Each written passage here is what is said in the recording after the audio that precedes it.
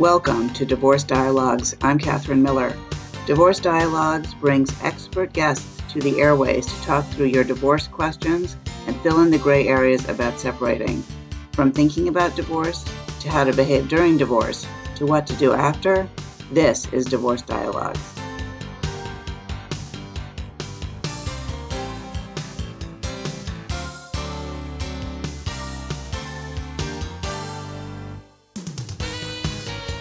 Welcome to Divorce Dialogues. I'm Catherine Miller. I'm the founder at the Miller Law Group and a director at the Center for Understanding and Conflict, and I am on a mission to change how people divorce and help them divorce with dignity. And I am very excited to welcome Denise Seidelman as my guest today. She's the co-founder and partner at Rumbold and Seidelman, where she practices exclusively in the area of adoption and reproductive law. Denise is a member of the leading national adoption and reproductive law organizations, including the Academy of Adoption and Assisted Reproduction Attorneys, where she was a manager of the Board of Trustees from 2016 to 2020, the American Society for Reproductive Medicine, and the Family Law Institute of the National LGBTQ and Bar Associations. So welcome, Denise Seidelman. It is a pleasure to have you on the show. Thank you for having me. So tell us what assisted reproduction is and how it works biologically and how it works legally. Okay. So assisted reproduction is when people have a child through means other than sexual intercourse. It could be through sperm donation, egg donation, embryo donation, or through a surrogacy arrangement. So first you have to conceive the child. But a very important step in the process is making sure that the person who will be parenting the child is legally recognized as a parent. And that's where the lawyers come in. So you mean the person who's going to be raising the child is legally represented as opposed to the person who's biologically connected. Is that what you mean?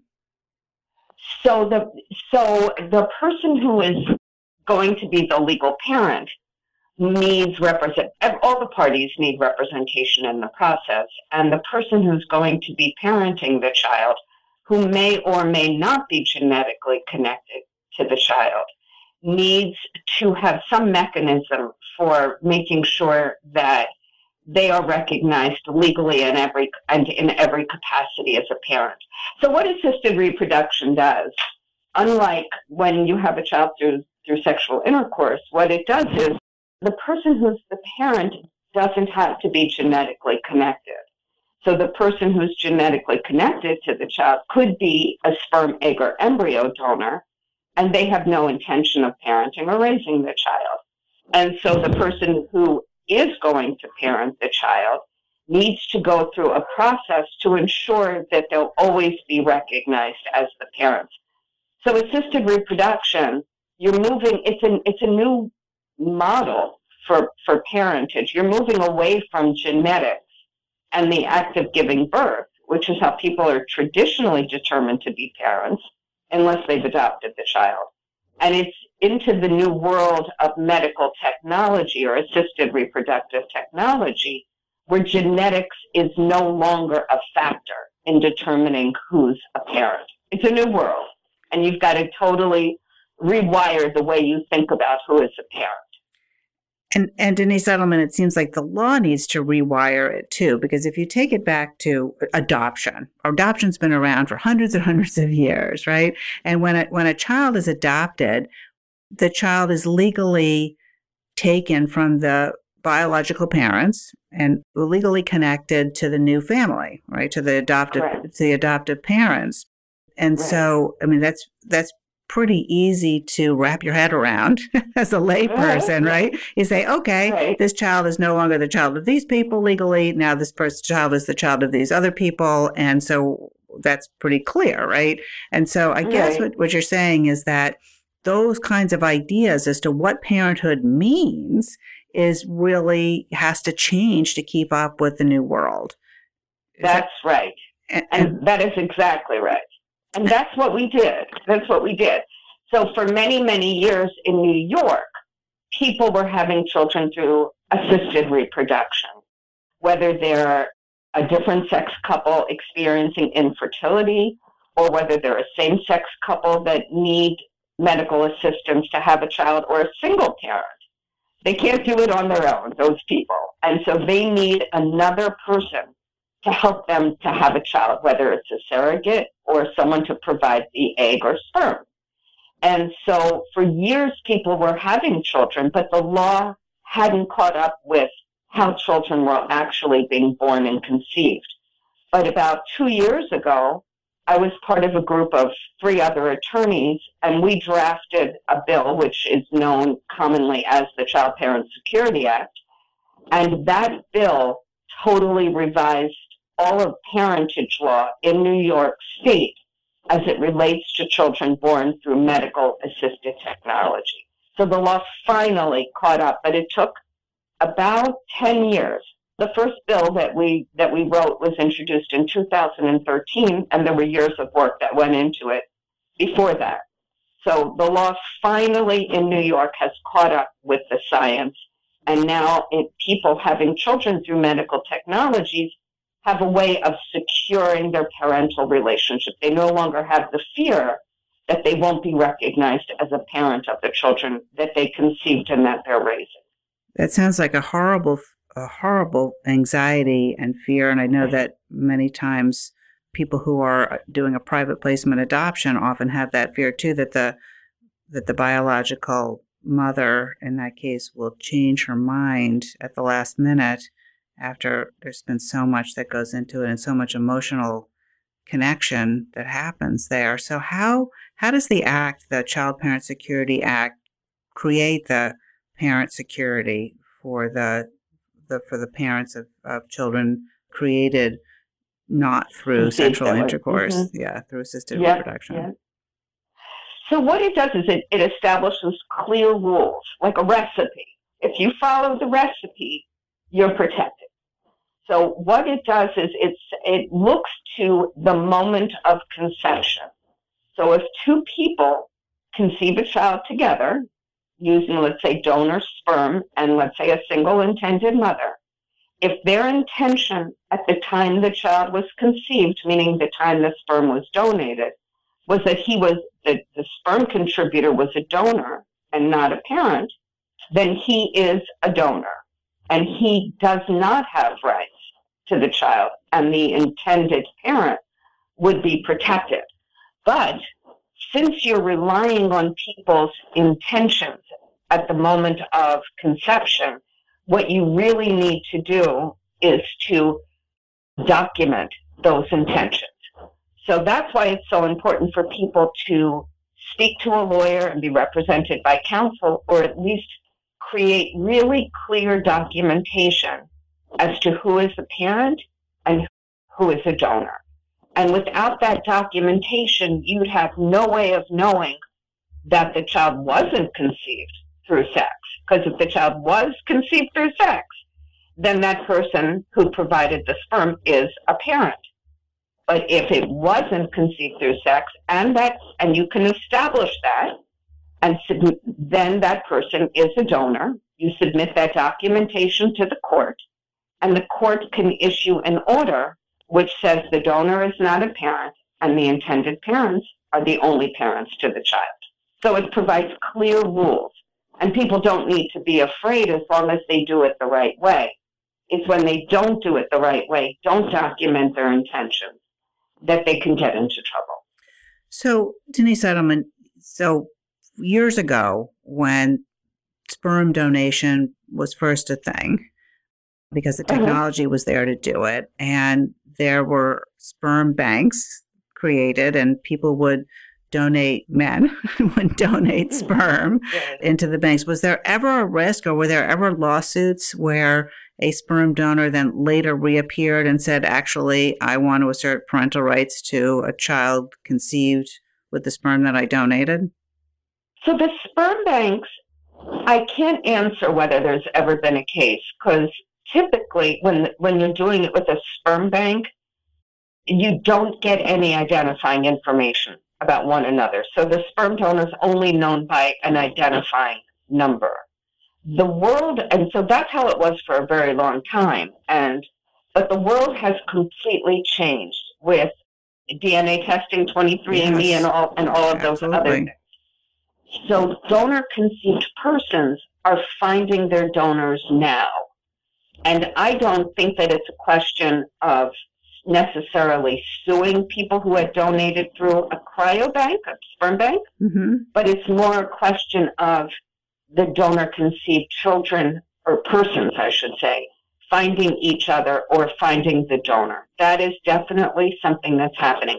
Where we've seen the difficult cases, or where people didn't go through a sperm bank and where they were known to one another and a friend agreed to provide sperm to assist another friend to conceive, they know each other. And before we had the legal protections provided by this new statute, there were definitely cases in New York where an intended mother, there was one big case, sued the donor, and the donor was found to be financially, this was in the old days, not under the new law, was found to be financially responsible.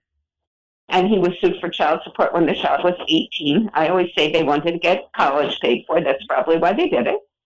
And then in the reverse, there have been cases where a donor donated sperm to moms, and they had been raising the child for quite a number of years. And then he brought a paternity action and was successful, again, because it was based on the old model of parentage, which looked to genetics. And he said, I'm genetically connected. It's my child. And under the old law, that was the case. Yeah. But under the new law, it says if he was intended to be a donor, and you can, and that's documented, or that's found by the court to be true, then he's not a parent, and people are protected. I'm Catherine Miller, and you're listening to Divorce Dialogues. We're here on WBOX 1460 AM every other Wednesday from 5 to 5:30, and we're also available as a podcast wherever you listen to podcasts. And I'm talking today with Denise Seidelman about assisted reproduction. And so, I have a friend who contacted me last year because he had donated sperm when he was in college and had been contacted by a child created, and he was interested in talking with this child, but nervous that, he might have some responsibility, which I assured him that he didn't. But it's just such an interesting, like a brand new world, right, of family connection. And the whole idea of what family is just so much broader, legally, emotionally, culturally. It's just amazing to see that. It's a new world. Yep, we are definitely in a time where the definition of what is a family is dramatically evolving. Yep, yeah, absolutely. So interesting. So talk to me a little bit about surrogacy. Surrogacy seems a little bit more complicated than just donation. And I know that the law in New York changed relatively recently around those issues. So let our listeners know what is surrogacy, how does it work, and what is the law around that? So for years, compensated surrogacy was illegal in New York. And the person who gave birth to the child, the surrogate, was presumed to be the mother of the child. And after this parentage law passed about 2 years ago, now compensated surrogacy is permissible, it's legal. And the contract that the parties enter into, the intended parents, that's how we call them, the people who are intending to parent are called intended parents, and the surrogate enter into a contract, and that contract is legally enforceable, meaning once they sign the contract and the surrogate becomes pregnant, then the intended parents can file a petition with the court seeking a court order recognizing them and not the surrogate as the legal parent of the child. And she cannot change her mind as long as you follow the requirements in the statute. And there are very many requirements. What we did in New York was we took best practices in terms of what the best way to do a surrogacy arrangement would be from across the country, all the different statutes. We took the best of it and incorporated that into the New York statute. So there are a lot of protections for surrogates in the New York statute. For instance, the intended parents have to buy her a life insurance policy. They have to pay all of her medical expenses. She's entitled to independent legal counsel paid for by the intended parents. So there are a lot of protections in the statute for the integrity of the process to make sure everybody's protected. And if your agreement complies with those very detailed requirements, it's legally enforceable, and the surrogate cannot change her mind, and the court must enter the order declaring the intended parents to be the legal parents. It can be filed before birth, but it goes into effect the moment of birth, so that there is legal, that's why it's called the Child Parent Security Act. There is security between the parents and children from the moment of birth if you followed the requirements of the law. And my understanding, Denise, is that the surrogate mother cannot be biologically related to the child under New York law. Is that correct? Absolutely correct, yes. And so it must be as a result of a egg donation or an embryo donation that is biologically inserted or implanted. Yes, it can be either the embryo used to have the child can either be formed from gametes or egg or sperm donated to the intended parents, or it could be the intended parents' gametes, egg and sperm. So it's really interesting. And do you think that assisted reproduction or some of the stresses, I mean, I know that parents look to have children on their own sometimes for years before they, in the traditional way, through sexual intercourse, but also through sperm donation, in vitro fertilization, all kinds of hormones and medical treatments in order to try to have children that can be quite stressful in a relationship. Is it your experience, if you have any sort of anecdotal or more official information about this, about the impact of assisted reproduction on marriages and whether or not it puts more stress on them than otherwise? Oh, I think the journey of conceiving is so stressful. When you're not successful and you're going through that journey, it's incredibly stressful. Absolutely. I mean, I haven't personally in my own practice, and I've been doing this since 1996, this area of the law, I haven't seen marriages fall apart in the middle of the process, but I can only imagine that the stress is obviously, it's huge. You're going through something that people can accomplish so easily in so many unplanned pregnancies, and people can struggle with infertility. This process, people could go through IVF, trying to use their own gametes, going to different doctors and specialists for years and years and years before they then take the next step to go to donor gametes. And then sometimes they have to then take the next step of going to a surrogate. I have clients that have been trying to have a child for 4, 5, 6, 7 years, which is just mind-blowing. It is. And so it's incredibly costly, too. The stress. Incredibly costly, and they look around and they're saying everyone else can do this so easily. And for them, they have to go through such an incredible, heartbreaking ordeal. But when it's over, I always say that's their labor. When it's over, the joy, I don't know whether they experience greater joy, but I guess there's an argument that could be made when you've worked that hard to have a child. That child is the most precious thing in your life. Very, very and the loved. most important thing in your life. Yeah. That's what I observe. I didn't know if you wanted to talk about, speaking of divorce. I do want to, but before I do it, I want to remind people that they're listening to Divorce Dialogues, and I'm Catherine Miller. We're here on WVOX 1460 AM every other Wednesday from 5 to 5:30, and also available as a podcast. And I'm talking today with Denise Seidelman about assisted reproduction. We're about to talk about assisted reproduction and divorce. But Denise, if people want to learn more about your practice or have some questions about assisted reproduction that as a lawyer you can help with, how can they reach you and how can they find out more? Okay. Well, you can always find me online. It's my law firm is Rumbold and Seidelman. So it's www.adoptionlawny.com. Or my phone, 914-779-1050, or email. I think if you just put my name in, you will find me. Okay, Denise that sounds Seidelman. great. So, let's talk about divorce and assisted reproduction. I think there's some really interesting issues that come up around that. So what are your initial thoughts off the top of your head about it? Yeah, one thing that I just want everybody to know, so I'm glad you're providing me with this forum to do that, is that so many people conceive embryos on their own. You know, I'm not even talking about using donor gametes. It's just because of, for whatever reason, they need, whether it's fertility preservation, you know, they create embryos perhaps before they're undergoing chemotherapy or having a hysterectomy, or they know they're becoming at more advanced age, and so they want to create embryos while they have the ability to do that. And so let's say it's a husband and wife, or it could be partners, can create embryos together.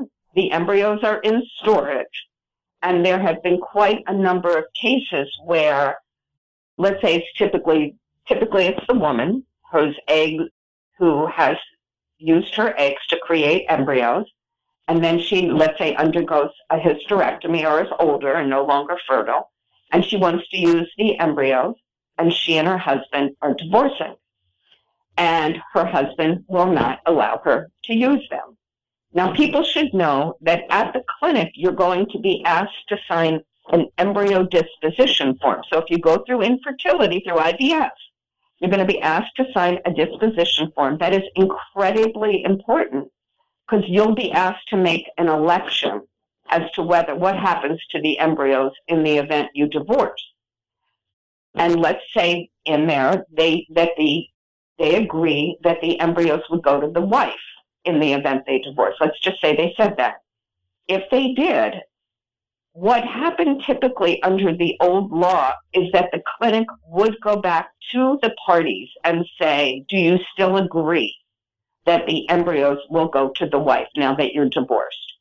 And if the husband said no, clinics were highly unlikely to allow the wife or the woman to use the embryos over his objection, knowing that he could be sued for child support, because under the existing model of law predating the new bill, he would be liable for child support because it was a child conceived, the embryo was created during the marriage, and he's genetically connected. And they looked to genetics in the old law. So what we did in the Child Parent Security Act is we created an option where if people create embryos together, they're represented by independent legal counsel, and in that agreement, they agree that one of them will give the embryos to the other. That agreement is legally enforceable, and the parties cannot change their mind in terms of who gets to use the embryo. So I don't know if what I just said, it makes it as clear as it should be as to how important this is to people, because I would get really sad calls from women who, you know, aren't able to have a genetic child because of, let's say, they're older and they're not able to use their embryos, and their prior spouse basically vetoes their ability to do that. And so under this new bill, it's really important people know that when they're still liking each other, before there's any hostility in their marriage, if they enter into this agreement, the partner, that, you know, they can't change their mind after the fact, which should be incredibly reassuring to people, and everyone should know about that option. So I think what you're saying is that when you are creating the embryos to be frozen, that there are some papers that you sign that may not have that much impact at the time that you're signing them, but later on will have a tremendous impact, because it basically says who will get to control and use those embryos, and that the new law makes that determination that at the time of the signing of the papers, when the embryos are being created, basically binding. And so, Denise, I have a real question for you. So what does that do with the child support obligation? Does the father, in the example that you gave where the embryos are going to the mother and to the wife at the time, she gets them in the divorce, is the father then still liable for child support? No, not if they only signed the document at the clinic. Yes, he could be. They have to not only sign the agreement, the disposition agreement at the clinic, but they need to then sign a separate agreement between themselves where they're each represented by independent legal counsel. If they took that additional step, then let's say it's the husband giving the embryos to his wife after signing that agreement is not financially responsible for child support. He is not a parent. That's a dramatic change in the law. That is. And is that second document signed at the time of the embryo creation or later on when the people are divorcing? You could do it at the time of creation. If I were advising a woman who was about to undergo a hysterectomy but had an egg retrieval before that, I would tell her to do it at the time of conception, that the embryo is created, or I would tell her, do not combine your eggs with anyone else's sperm because you might lose your right to use them. But you can do it later. The problem is when people think to do it later, they might already be in a contentious situation, and the husband or one of them might not be as cooperative with one another. Yes, so as a divorce lawyer, I say do it when you love each other. It's like a prenup, right? When you love each other. Yes, do it when you love each other rather than when you're fighting, and then it could become a bargaining chip.